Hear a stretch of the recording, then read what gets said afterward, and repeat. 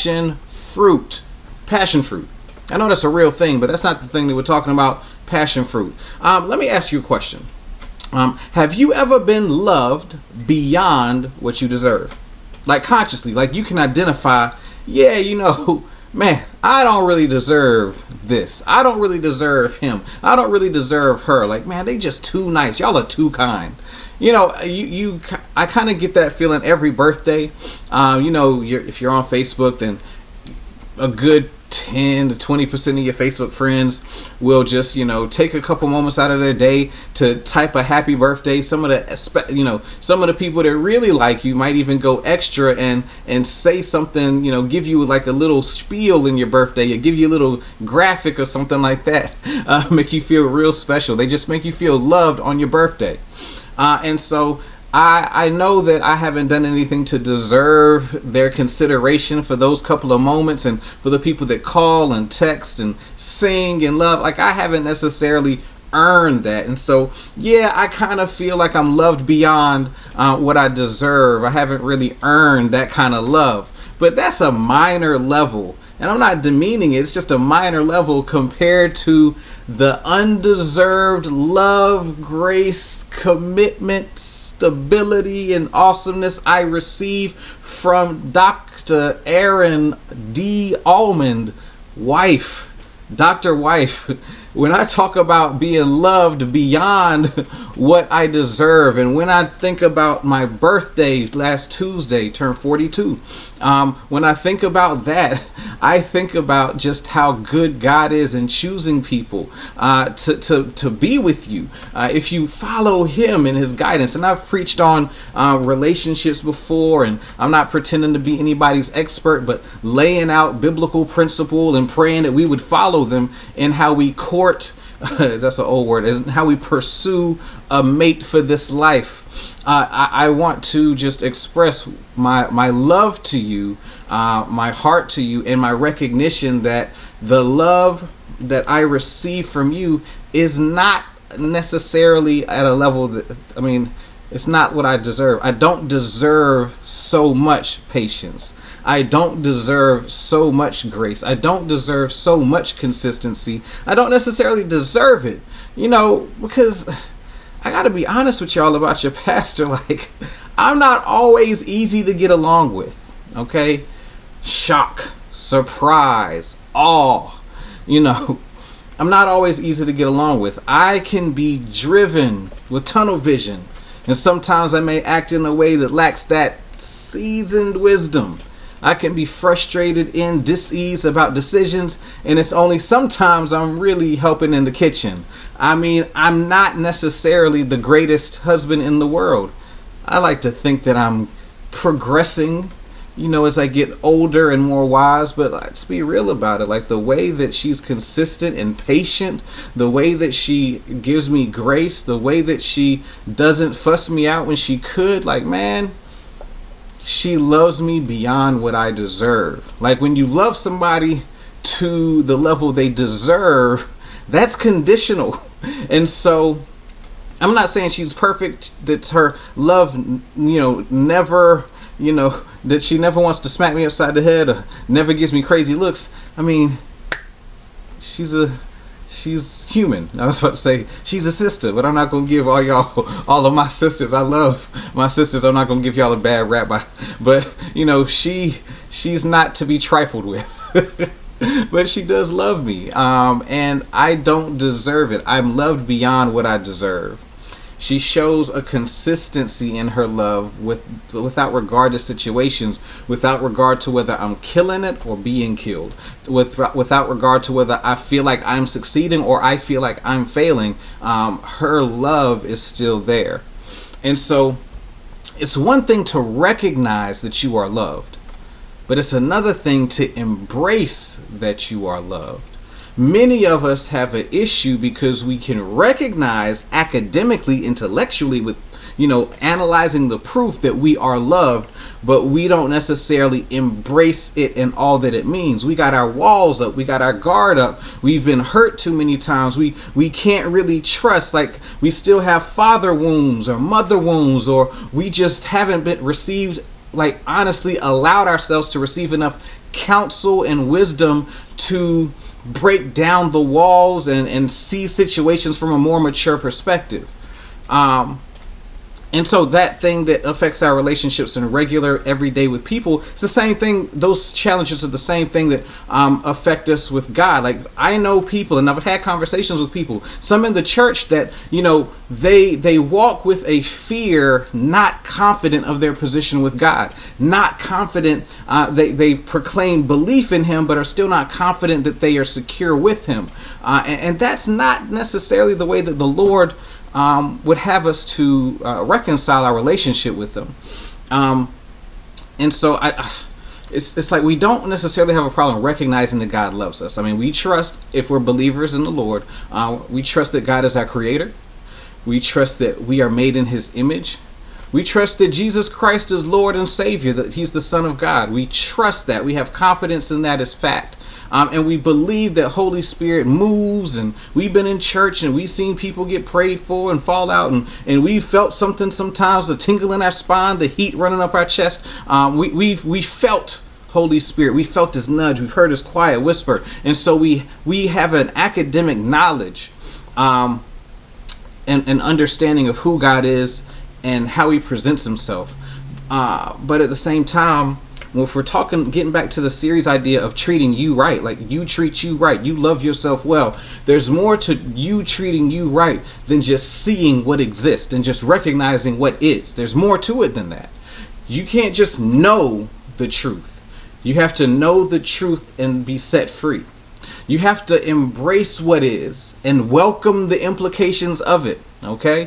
And so that battle, like I said, it's one of the reasons why so many of us so consistently have internal wrestles. I asked in our Facebook group for people to mention, things, areas where they would like us to touch on in the series, and many of them were dealing with stuff on the inside, like how we handle relationships, how we handle stress, how we handle our own bodies. There were, and I'll kind of touch on these as we flow through the next few weeks, more specifically, but we have this like confidence that we are believers in the Lord and confidence that we are believers in Christ, but at the same time we have a wrestle to embrace and feel all of what that means. Okay? And what that means is that God has a passion for us. Like, we're hoping in the Lord. Well, it's a good place to hope because God has a passion for us. And if we're looking at the dictionary, what we're seeing is that there's this definition of passion. And I looked up Merriam-Webster and I looked at just straight Google, define, passion. And I kind of, got this basic paraphrase that I'm putting together. It's like, passion is strong emotion that leads to action. Strong emotion that leads to action. And so you can be talking about passion like enthusiasm or excitement, where you're talking about an athlete or somebody and their passion for the game. That's why they, Michael Jordan did what he did, that he was documented in The Last Dance. That's why Kobe, didn't respect other people's hustle because of how the passion he had for the game, etc., etc. It's why LeBron spends $1 million a year just on maintaining his body, right? There's a passion. This is all basketball references. It's my favorite sport, and we're kind of in a drought. I'm just looking at free agent news all the time. Anyway, there's enthusiasm, excitement when it comes to passion. There's also anger when we talk about passion, and you talk about crimes of passion, where the man walked in and the wife was cheating on him and something happened. That's the opening scene of Minority Report. I'm sorry about that. Yeah, but yeah. There's these situations where you do something out of just intense emotion. Like one of my not favorite things is one of the things I hated when I was dealing with students as a dean of students was trying to examine why they went so hard at a situation that didn't deserve it. They're just like, Miss Holman, I got mad and I just blacked out. You got mad and you just blacked out. In the real world, you might get shot just blacking out. Like, you better be glad you chose the safest place you could possibly do, just black out at, because it's such a passionate rage, just so angry, couldn't control yourself.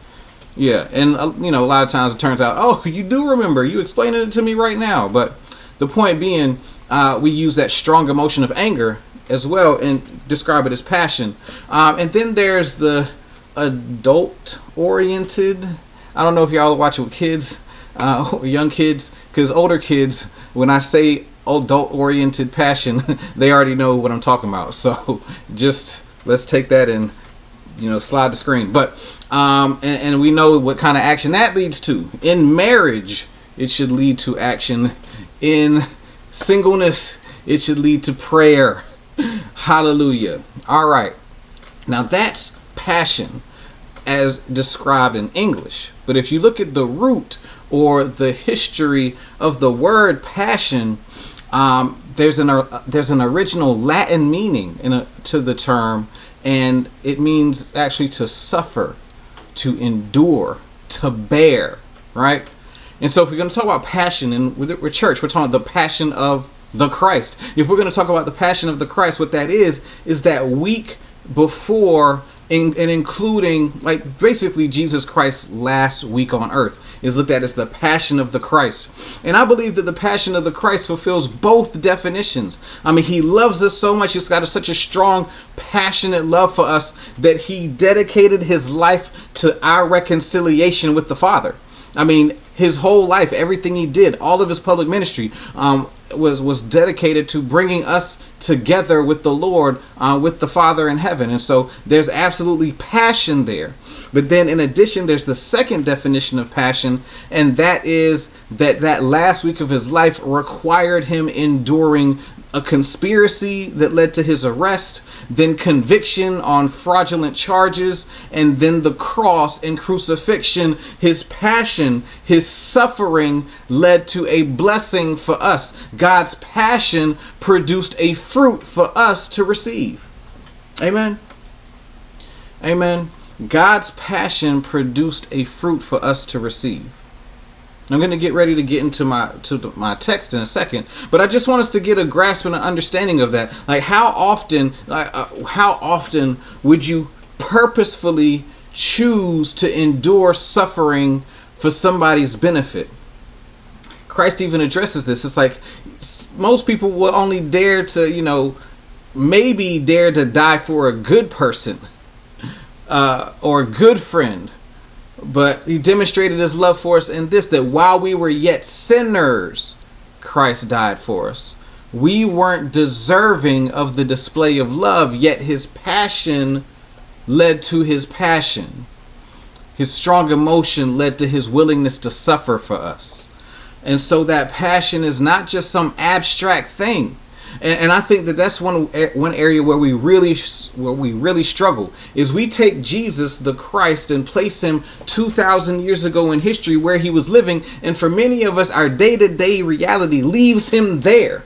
But Christ rose. If you trust and believe that Christ rose, type a amen, a 100, a hallelujah, because Christ rose. He lives. It's because he lives that we can face tomorrow. Because he lives, we have salvation. Because he lives, we have a tomorrow. Because he lives, we have an opportunity to reside with him in eternity. Because he lives, we've been promised abundant life. Because he lives, our prayers are heard. Because he lives, our sins can be parted as far from us as east is from west. Because he lives, I am redeemed. Because he lives, I've been bought with a price.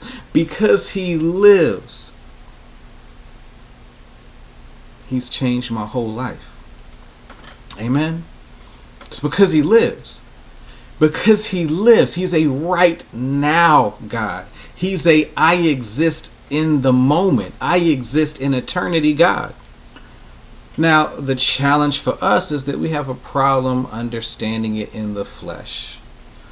And so if we look in the text, and the first text I'm going to is brief. It's actually a short excerpt of a longer conversation from the week of the Passion of the Christ. It's actually the week of Passover. And I want to just drop you into the Last Supper. And Jesus has already washed his disciples' feet. And they're sitting down, they're talking, they're beginning this conversation. And I'm just going to pull a couple of verses, and they're going to be from John chapter 14. I'm just going to read verses 15 through 17. Verses 15 through 17, okay? And that reads,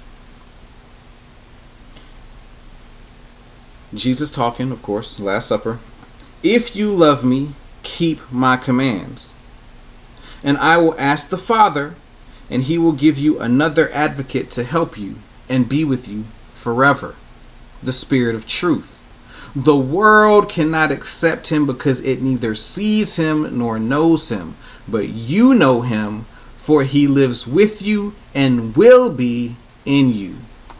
He goes on to explain a little bit more, but I just want to just park right there and help us understand this train of with usness. God the Father existed in the relationship between him and humanity is detailed in the Old Testament. He would visit us. He started off in complete fellowship with us. Adam and Eve sinned, and so from Adam and Eve's sin on, he has visited us, and he has anointed specific men and women to prophesy, anointed as kings, anointed as prophets, priests, kings, to do the work of the kingdom of God. And at an appointed time in time that we didn't know, they didn't know, but we're aware of historically, the Father sent the Son. John 3:16, for God so loved the world that he gave his only begotten Son, that whosoever might believe in him would not perish but have everlasting life. For he did not send the Son into the world to condemn the world, but sent him to the world so that through him it might be saved. And that is my paraphrase of John 3:16 and 17. The Father sent the Son for a season to establish relationship between God and man, or to reestablish intimate relationship with God and man. The word of the Lord was very rare for 400 years prior to John the Baptist and Christ coming on the scene. And so they had the word, but there was a distance. And Jesus came to restore personal, intimate fellowship with God between the people and their Lord. And so Jesus serves he lives 33 years. The last 3 years only are his public ministry. That's a word for all of us that think that we need to be the superstar in day one. Like, Jesus knew who he was, and still for 30 years he was behind the scenes. It wasn't until he was 30 years old that he even began his public ministry, and only had public ministry for 3 years. And look at the impact. 2,000 years later, there are Christians on all inhabited continents and spread out and distributed amongst all the continents. More wide and varied distribution among ethnic groups than any other religious faith. And there's a reason for that. It's because Christ is true king. But moving past that, the Father sent the Son for a season to establish this relationship, this face-to-face relationship, this in-the-flesh relationship. And for some of us, it would be easier for us to believe God at his word if we could see Christ in the flesh. But let's not be twisted like the people that saw him in the flesh always were faith-filled. They had him right in front of them, and sometimes they still doubted. They still messed up. Peter was famously a big mouth. Thomas doubted the resurrection and said, after hearing him, seeing him perform miracles, still doubted that he rose from the dead, and was like, if I don't get my fingers in those holes in his hand, I don't believe it. And so what did Jesus do? He showed up in the room and said, here, put your hand in that right there. Put your finger in there. I'm real. And there's so many other. Of course, Judas, the man he chose, ended up being the vehicle for his destruction, for his conviction and his crucifixion. And so just because you saw God in the flesh, just because you saw Christ in the flesh, didn't mean that you embraced the fullness of what it means to have a relationship with God. And so we sit here like, man, I wish we could. Seeing it in person would not necessarily guarantee us that we'd be doing better. Regardless of our situation and status, we as believers have had difficulty, and will continue having difficulty taking the truth of who God is and then receiving it into our hearts and allowing it to govern the way we think, okay, in all the areas that matter.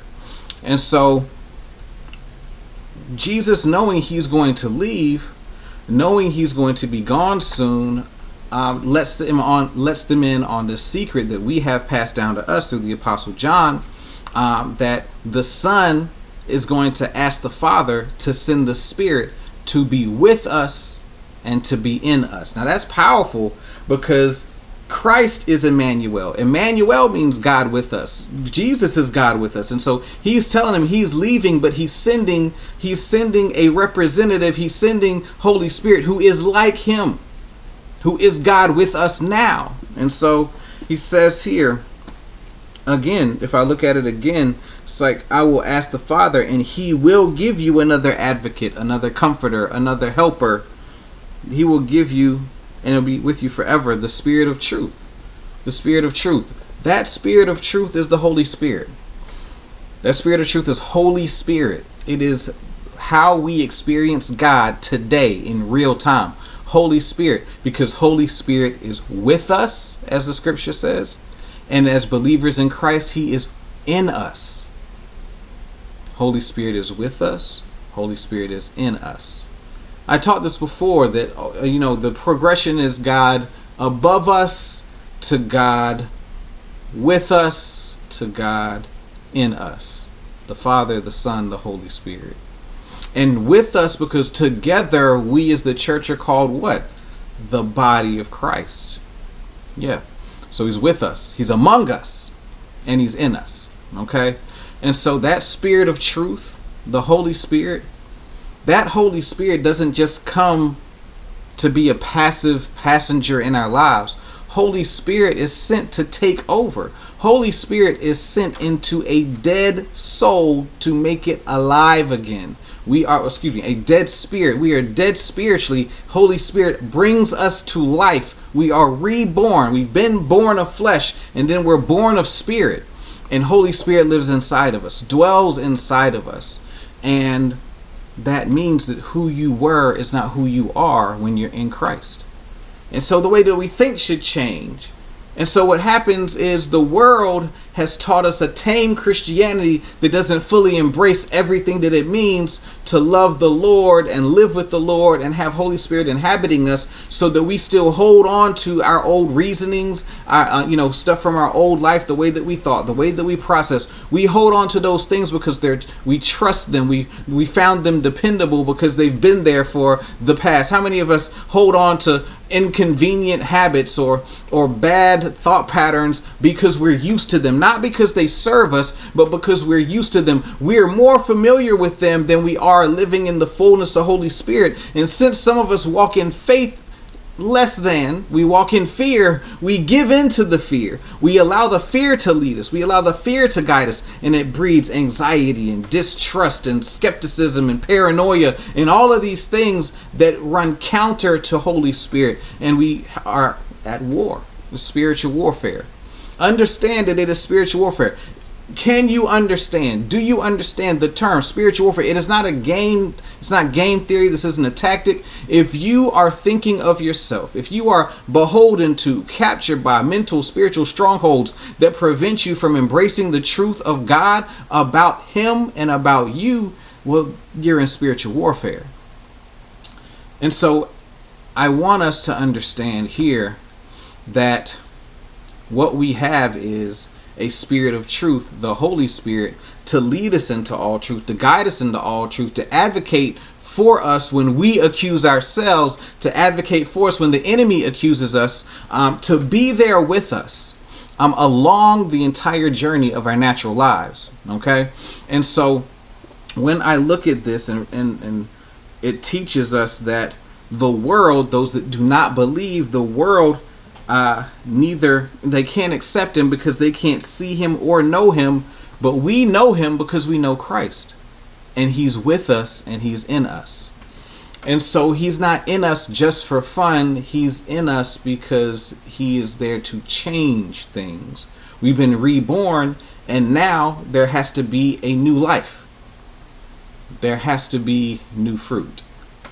If I go to Galatians, and I feel like I end up preaching or teaching from Galatians chapter 5 every year, and so I just want to briefly establish here that there are acts of the flesh, and when we're ruled by our flesh, we fall into these areas. And there's also a fruit of the Spirit. And so let's look in Galatians chapter 5, verse. Let's just do 19. Start at 19 and go through 23. or 24. It says, this is the Apostle Paul to the Church of Galatia. The acts of the flesh are obvious: sexual immorality, impurity and debauchery, idolatry and witchcraft, hatred, discord, jealousy, fits of rage, selfish ambition, dissensions, factions and envy, drunkenness, orgies and the like. I warn you, as I did before, that those who live like this will not inherit the kingdom of God. So it's pretty clear, like all of these things, these are the acts of the flesh. These are sinful rebellion against God. Now, people of God, this is for you. That's for the people of the world. That's for the flesh. That's for people ruled by the flesh. This is for the people of God. But the fruit of the Spirit is love, joy, peace, forbearance, kindness, goodness, faithfulness, gentleness, and self-control. Against such things there is no law. Those who belong to Christ Jesus have crucified the flesh with its passions and desires. Since we live by the Spirit, let us keep in step with the Spirit. And then he goes on to say, let us not become conceited, provoking and envying one another. Again, that's acts of the flesh. But we're to have the fruit of the Spirit. And let me help you understand. You do have the fruit of the Spirit. It's been given to you because Holy Spirit has been given to you. And Holy Spirit is not a gift that comes void. And so Holy Spirit has been given to us. He's been sent to us. He's been sent to be with us and in us. And so Holy Spirit produces holy fruit. Holy Spirit produces spiritual fruit. Holy Spirit produces the fruit of the Spirit. And so while many of us struggle to love and reason with ourselves and in a way that would be a blessing to others if we treated them the same way, we're not slaves to that. If we're slaves to anything, it's slaves to Christ. And Holy Spirit has given us freedom and liberty in Christ. And so you think about the difficult, challenging, negative parts of how you treat you, how you think about you. And I want you to think about what happens when you crucify them and you allow Holy Spirit to fill you. Like you put them on the cross. Christ died for those sins. Christ died for those acts of the flesh. He rose with all power to send us Holy Spirit and then to await us as he prepares our place. And so I'm hoping that I'm more than a product of my emotions and my baggage. Amen. I'm hoping that I'm more than the mistakes that I've made. I'm hoping that I am more and I am more valuable than how any person could commodify me, than any salary I could make, than any size house I could occupy. I am hoping that since I have a relationship with the supernatural, almighty, all-powerful, eternal, and abundant life-giving God, that if his Spirit lives in me, the fruit of that life together, the fruit of that should change everything about me. Everything. Not my specific personality, but everything about the way I deal with me, and then thus the way I deal with him and the way I deal with others. That fruit of the Spirit has 9 characteristics. Imagine it like a strawberry, a piece of fruit, which turns out is not a berry. I was not aware of this. It's like telling me that Pluto's not a planet anymore. It's traumatizing. Something my daughter taught me, that a banana is a berry. Y'all gonna have to check me on this. Fact checkers to work.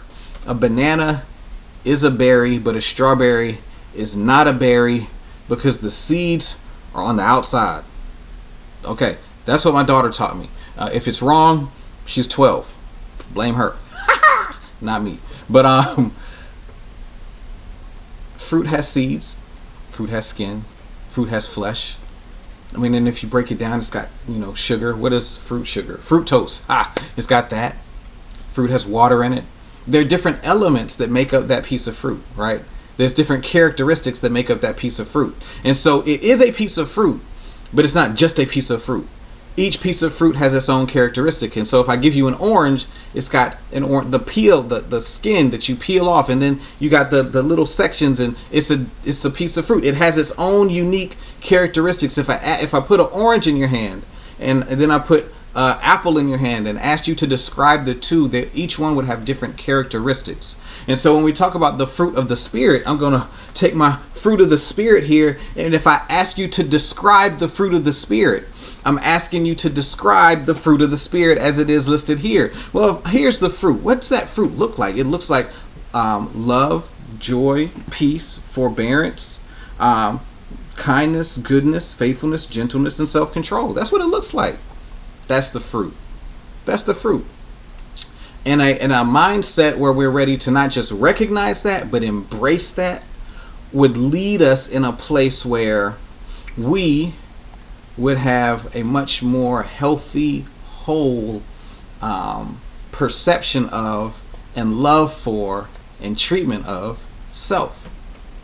And so what I'm planning to do, which I thought I was going to do this week, but I'm absolutely going to do next week, is I'm going to dig in. I'm going to begin digging in. And as of right now, it's going to be 3 fruit at a time. So next week, I'm going to jump in and begin digging into how the first 3 characteristics of the fruit of the Spirit play out in our lives, and how it can fight against some of the lies we've accepted and some of the troubles we've encountered, because we don't have a full, mature understanding of the hope that should be based in the God of the fruit to give the fruit. And for when I consume the fruit, like when you consume the nutrients, like when you consume fruit, you're consuming the nutrients. So they say, oranges, they got vitamin C, and you got blah, blah, blah. All of it, like when we consume the fruit of the Spirit, we should produce things that look like, feel like what the fruit of the Spirit would produce. And so in a spiritual, supernatural way, that means if love is something we're consuming and embracing, that means that unconditional love should come out from us. If we're embracing the joy of the Lord, then joy of the Lord should come out of us. If we are embracing the peace of the Lord, then the peace of the Lord should come out of us. And so as you can see, that there's like a spiritual replacement. It's like knee replacement. You're taking the old damaged from the old body, getting rid of it, and replacing it with that which is not without flaw. That is without flaw. And that's what we're going to be talking about. And so what I want us to do right now is pray. We're going to close out. We're going to pray. We're going to pray for just open hearts and minds to receive the fullness of the fruit of the Spirit. The fullness of the fruit of the Spirit. Many of us, what happens is, and this is just Holy Spirit adding on because I was ready to pray. What happens is that some of us are more comfortable with some characteristics of the fruit than others. And so some of us are very legalistic, and we're like, I've got self-control locked down because I don't do these wrong things. But our kindness or our patience is off. Some of us are very, very patient, and we're like, I can deal with anything, I can take it slow, but you also lack discipline and self-control. And so we got to recognize that the fruit of the Spirit, like we're taking the whole fruit, and to embrace the whole fruit and allow it to cleanse us and nurture us and provide nutrition for us so that our lives look different. All right? Our lives will look different. Let's bow our heads. Lord God, I praise you right now for all that you are, all that you do. I thank you for this time that we've had together, and it's gone by so fast, Lord, but I pray that in this introductory moments to this subsection of this series, Lord, that you have laid the groundwork for us to be blessed, laid the groundwork for us to receive your favor, laid the groundwork for us to have a more healthy sense of self, laid the groundwork for a biblical sense of self-love. I pray that you would align our hope in you, and I pray that we would trust the fruit of the Spirit and receive it, growing in understanding and pursuing the fullness of the experience of being with you. Not limiting ourselves to what we think we're already good at, but understanding the fruit of the Spirit is ninefold in one, not pick and choose a la carte, that we want it all. You're feeding it all to us, Lord. Let it all bear fruit in our lives.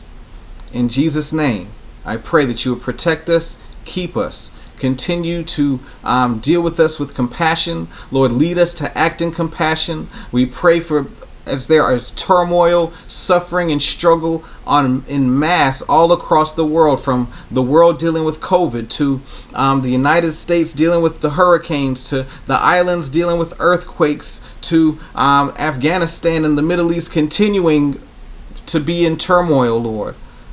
We just pray that you would lead and guide, that you would provide comfort supernaturally, that you would provide relief in the natural and the supernatural, that you would lead and guide all of your people to contribute to the blessing of the world around us.